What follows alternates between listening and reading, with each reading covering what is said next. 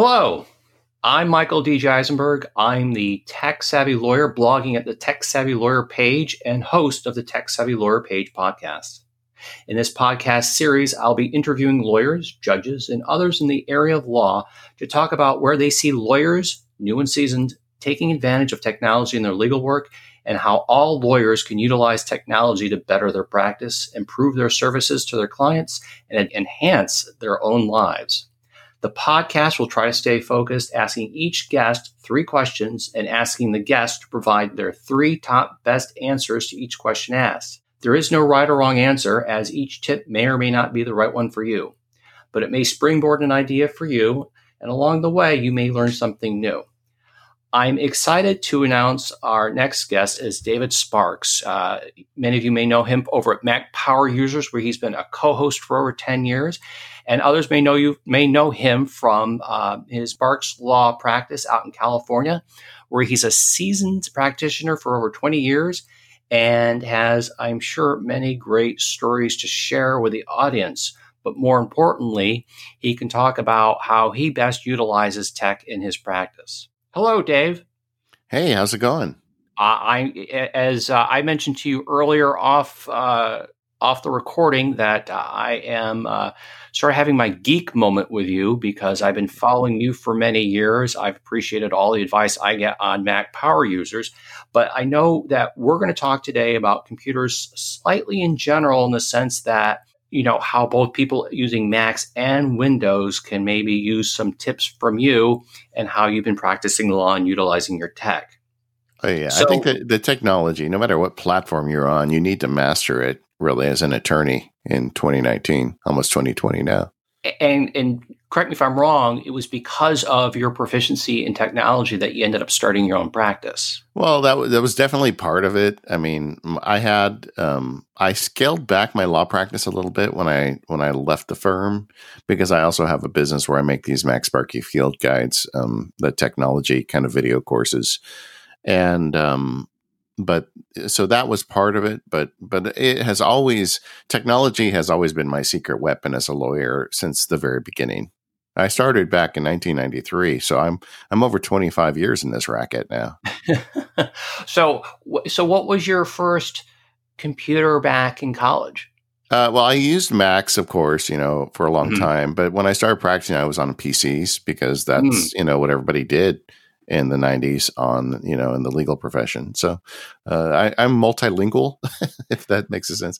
But but my first computer as a kid was, back in the Tandy color computer days. So I grew up with computers. I had a Tandy Coco as well. So I think you and I are pretty much on the same page. But, let me ask you sort of a question off from that.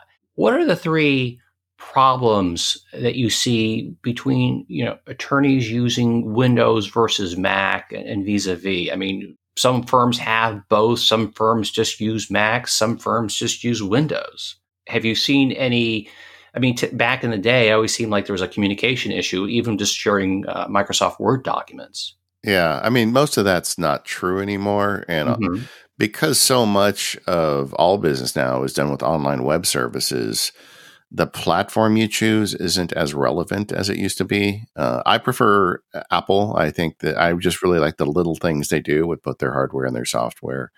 But I mean, there was a time before Apple was cool that I used to go into courtrooms with a MacBook and people would laugh at me. They'd be like, "What's that little toy computer you got there?" So it's always been kind of a, this thing in the law, this bias towards PCs, but I'm not sure how true that is anymore. And I think people are just kind of over it at this point.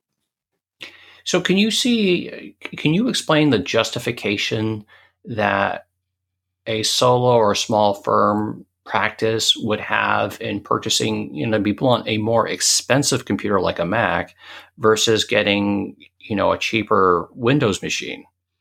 Well, I mean, there's a lot of studies out there. I mean, I think IBM just did one very recently. I'll see if I can dig up a link for you. But they're running Macs and they're running Windows PCs, and they determined that the cost of ownership actually was less with the Macs. They last a lot longer. They have a lot less service requirements. So that that is, you'll pay a little bit more, but even then, that's not necessarily true if you have comparably configured machines. That, if you get the entry line Dell, Apple just doesn't sell a computer with components that cheap. So you're not going to get a comparable Mac. But if you get a higher end Dell, I mean, you're still in the same ballpark as a Mac. For me, I'll tell you, one of the big things that I liked about using Apple computers as an attorney is the Keynote application, because it doesn't exist on Windows. And I always felt like when I was in front of a jury and I would get up to give a presentation with Keynote, I just think Keynote is better than PowerPoint. And that's something that I guess can be debated. I've been on the faculty at the ABA Tech Show for many years, and we've done shootouts where I was the Keynote guy and they had a PowerPoint guy. But to me, one of the unfair advantages that Keynote has is that your jury members don't have bosses that give them Keynote presentations, but they all have bosses that give them PowerPoint presentations. And, God forbid you stumble into one of the templates that the boss they hate, throws presentations at them every week. So that was one of the things I liked about it. But again, I'm really not here to sell you on Apple computers. I think if you're using a Dell or a good quality PC and it's working for you with PowerPoint, go get them. Well, one thing I think you sort of hinted on, you talk about how Mac comes with Keynote, and I don't want to make this a Mac show, but I think one thing to point out, and you can correct me if I'm wrong, is that at least when you purchase a Mac, you actually get a lot of free programs, from Pages to Numbers to Pages is the word processing program, Numbers is the Excel spreadsheet, Keynote is the PowerPoint. Do you have any further thoughts on that? Well, I mean, they do have a lot of creative tools built in. And as lawyers, I think that we should be taking advantage of stuff like that. In fairness, if you're an attorney, you're going to have to buy a Microsoft Word license, whether you're on a Mac or a PC. I do. I use Word all the time on my Macs, and nobody can tell the difference at this point. It's not, there were times when that was a problem. That's really not a problem anymore. Well, of course, both versions, whether you get a Windows or Mac, you have to do a subscription anyway. Yeah. So tell us, what are the three best tips and tricks you use a computer for in your trial room practice, your courtroom practice? Yeah. Well, there's a couple things I would recommend. And so I was a trial attorney primarily for probably the first 15 years of my career. I have transitioned slowly out of trial work, and up to the point now that I have not been in a trial for several years now. But I've tried a lot of cases over the years. The one tool that I think, obviously I always felt like, because I'm a civil attorney, I won a lot of my cases on briefs before I even got to the courtroom. And one of the tools I just love for attorneys, and I think every attorney that is not using this, if you get one thing from this interview, is find yourself a powerful text expansion tool. I use Text Expander. They're both for Windows and Mac, and full disclosure, they have sponsored some of my podcasts and things over the years. So, I know those guys, but I really like their tool because it can work with variables. Like, we're all used to text expansion where you type, CCELL, and it types your cell phone, and that's great. But I use text expansion aggressively as an attorney. So as an example, I had a case that had 10 different government contracts that were in dispute. And I was doing discovery, and I had widowed it down to 12 really tight questions on those contracts, but I wanted to ask the question for each contract. Right. Mm-hmm. And I know that we all have paralegals and we can assign this stuff out, but, being a geek, I often just get the stuff done myself. And with this text expansion tool, I created, once I mastered those 12 questions, had them phrased exactly the way I wanted. With Text Expander, you can put a variable in the expansion, and one of them is clipboard. Take the contents of the clipboard. So then I just had a document with the 12 contract numbers in them. And then I would just run that expansion with the various contract numbers in my clipboard, and it would automatically generate that discovery. And it was so much faster than typing it repeatedly, because I had specifically created them. I knew they said exactly what I wanted to, so I didn't have to spend a bunch of time fixing mistakes.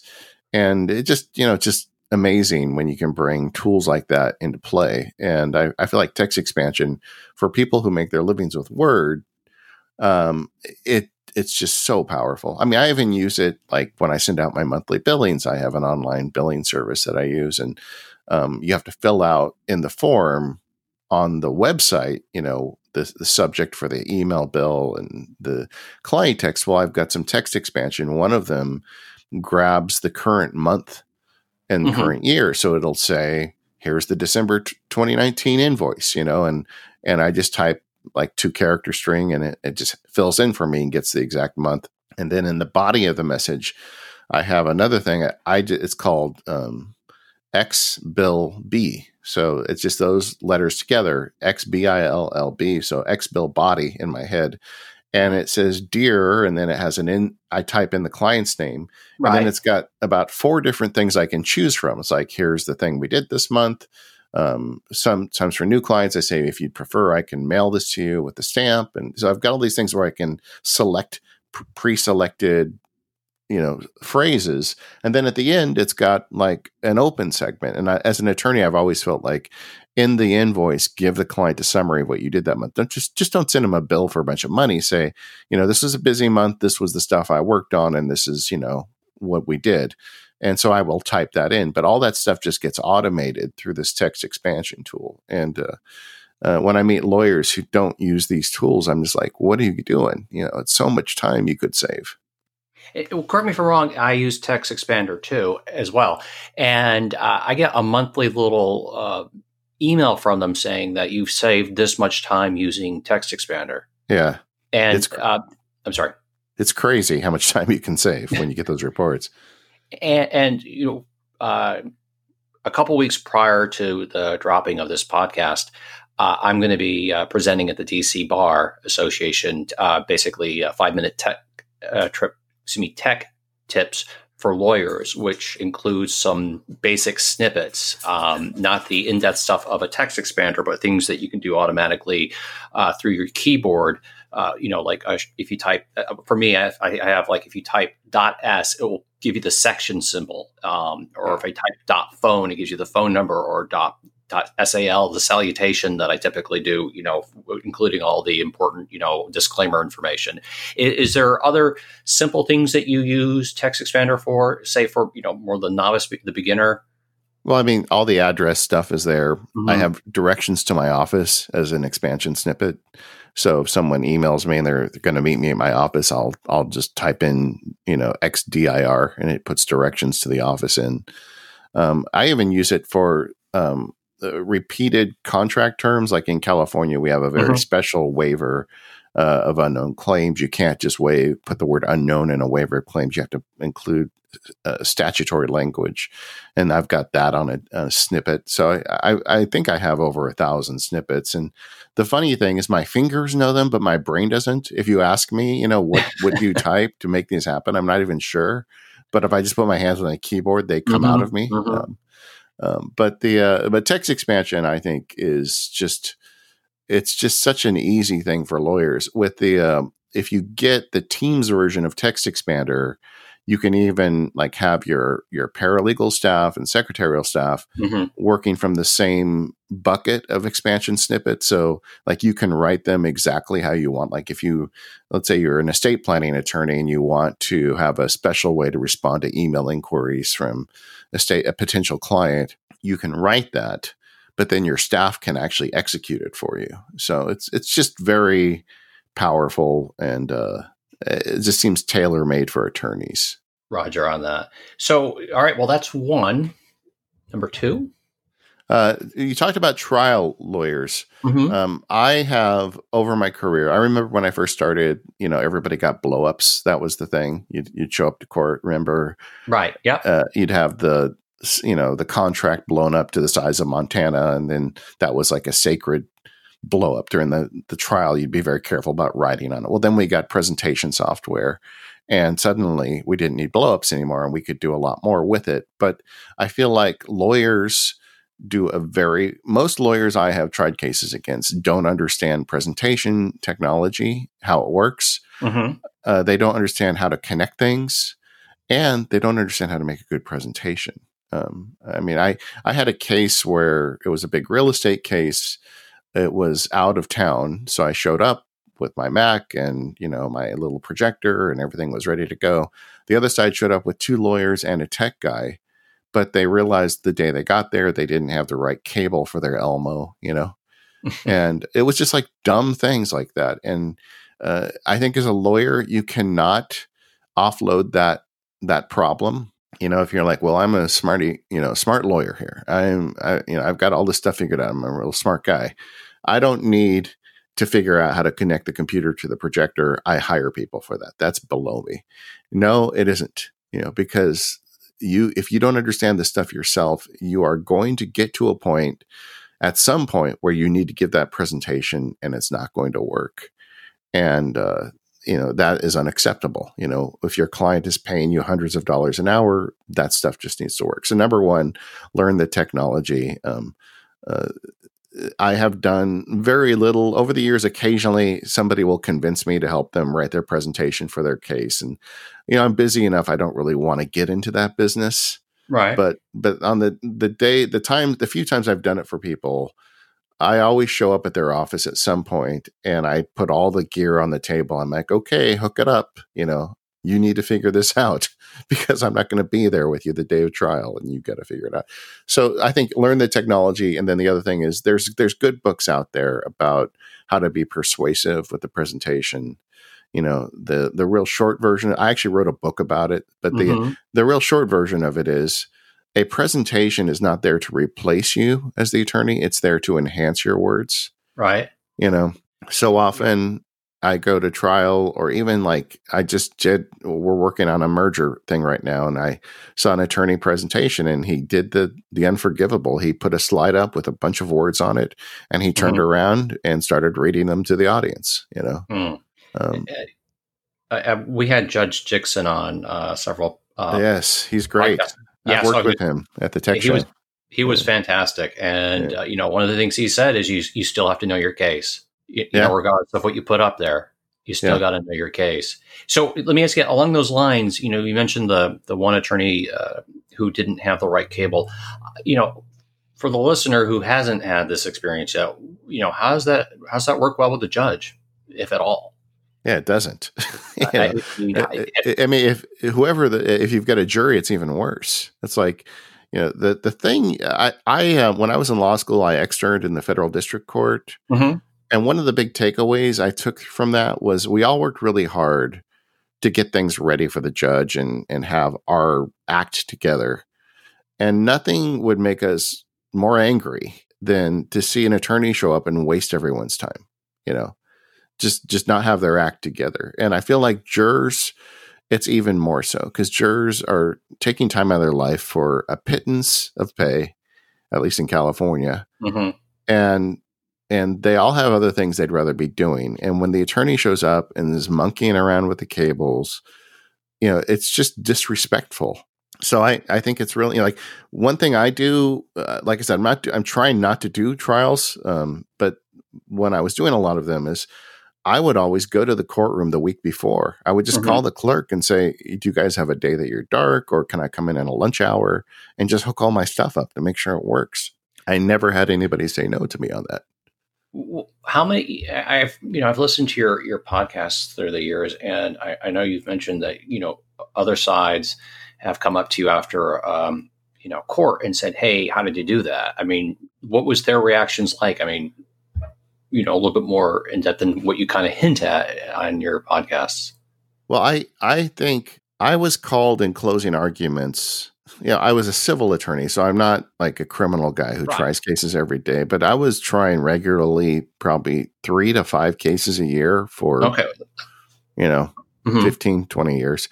And I was routinely called slick in closing statements, which is really not my personality. If you met me, you'd realize I'm not that slick. But that was the way because they'd get to the end and somebody would get up and start scribbling on like one of those big Post-it notes on the wall, like a madman, or they'd have these terrible slides or whatever. And my openings and closings were always very polished in terms of the way I presented the data and explained the case, but it wasn't slick. And I always felt like that was the attorney just trying to cover up for, not having done the homework. And I don't think the jurors ever bought it. The jurors always would, quite often I had jurors ask me, can I get a copy of your presentation? I'm in sales and I want to try and use some of those tools. And, and they always ask, is kind of a copy of your PowerPoint? And I'd say, well, I don't have it in PowerPoint, but,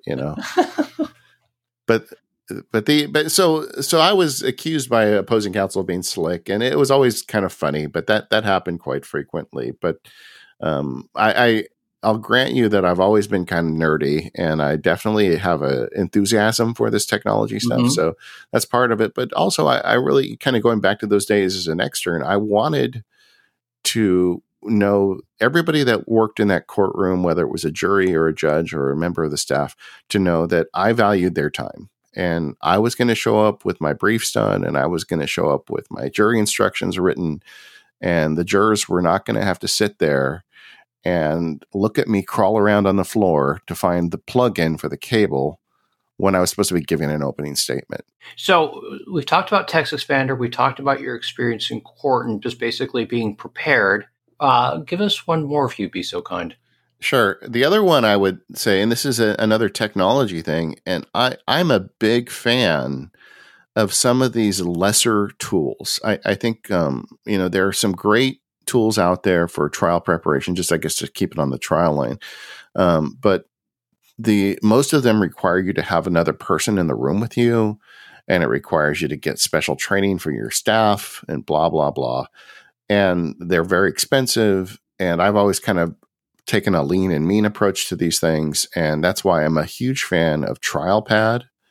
And the stuff the guy at TrialPad makes, he's a small independent developer. I think he has a deposition pad, TrialPad. I should have looked this up before I got on. He has several applications, but TrialPad in particular is a killer app. And it's not that expensive. And you can put all your trial exhibits on it.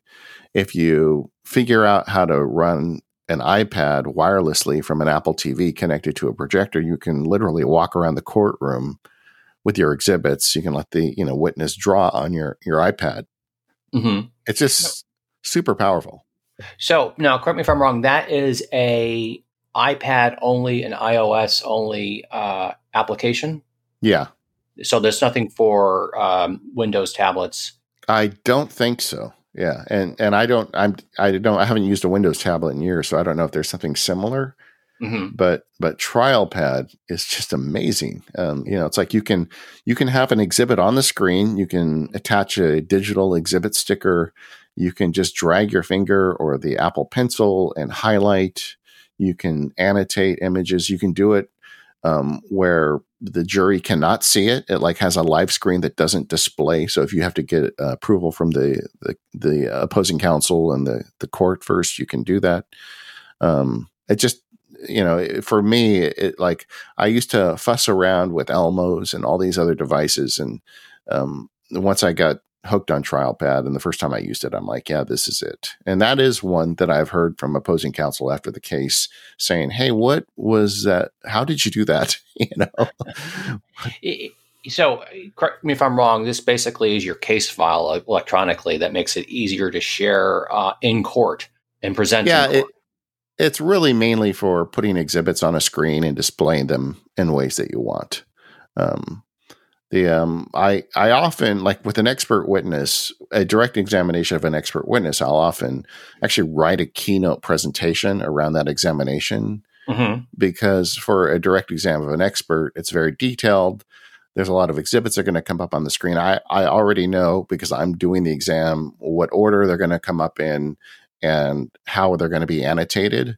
So I will literally build a presentation around it because I don't know, have you ever seen it when a counsel, their own witness, they're questioning their own witness, and then they get to something and they've got to dig through 3 binders and find the right page to get it on the Elmo. I'm like, it's your witness. It's your witness. How come you didn't have this figured out already? So Crosses is totally different, but for direct exam, I'll build a presentation around them quite often, but for all the other stuff, TrialPad is just great. To listener, this concludes our first part of our 2-part series with David Sparks. Our conversation had lasted so long that I thought it best to split this into 2 parts. In 2 weeks, there'll be another podcast with my last part of my 3-part podcast series with Judge Dixon.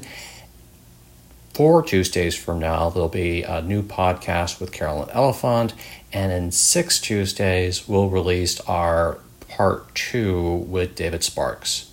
Hope all is well, hope you learned something new, and have a great new year. Whether you're looking to build a website for your business, your hobby, your podcast, or just for fun, Pair Networks is your go-to web hosting partner. Not only do we have the lowest domain price in the industry, starting at just $11, we've got hundreds of stunning website templates to help you stand out from the crowd. You're not a techie? Not a problem. With our easy DIY site builders, you can launch your impressive website without any technical know-how. And when it comes to security and updates, don't worry, we've got you covered. Our 24/7 US-based customer support is the best in the industry. Check out Pair.com today to learn more. PAIR.com.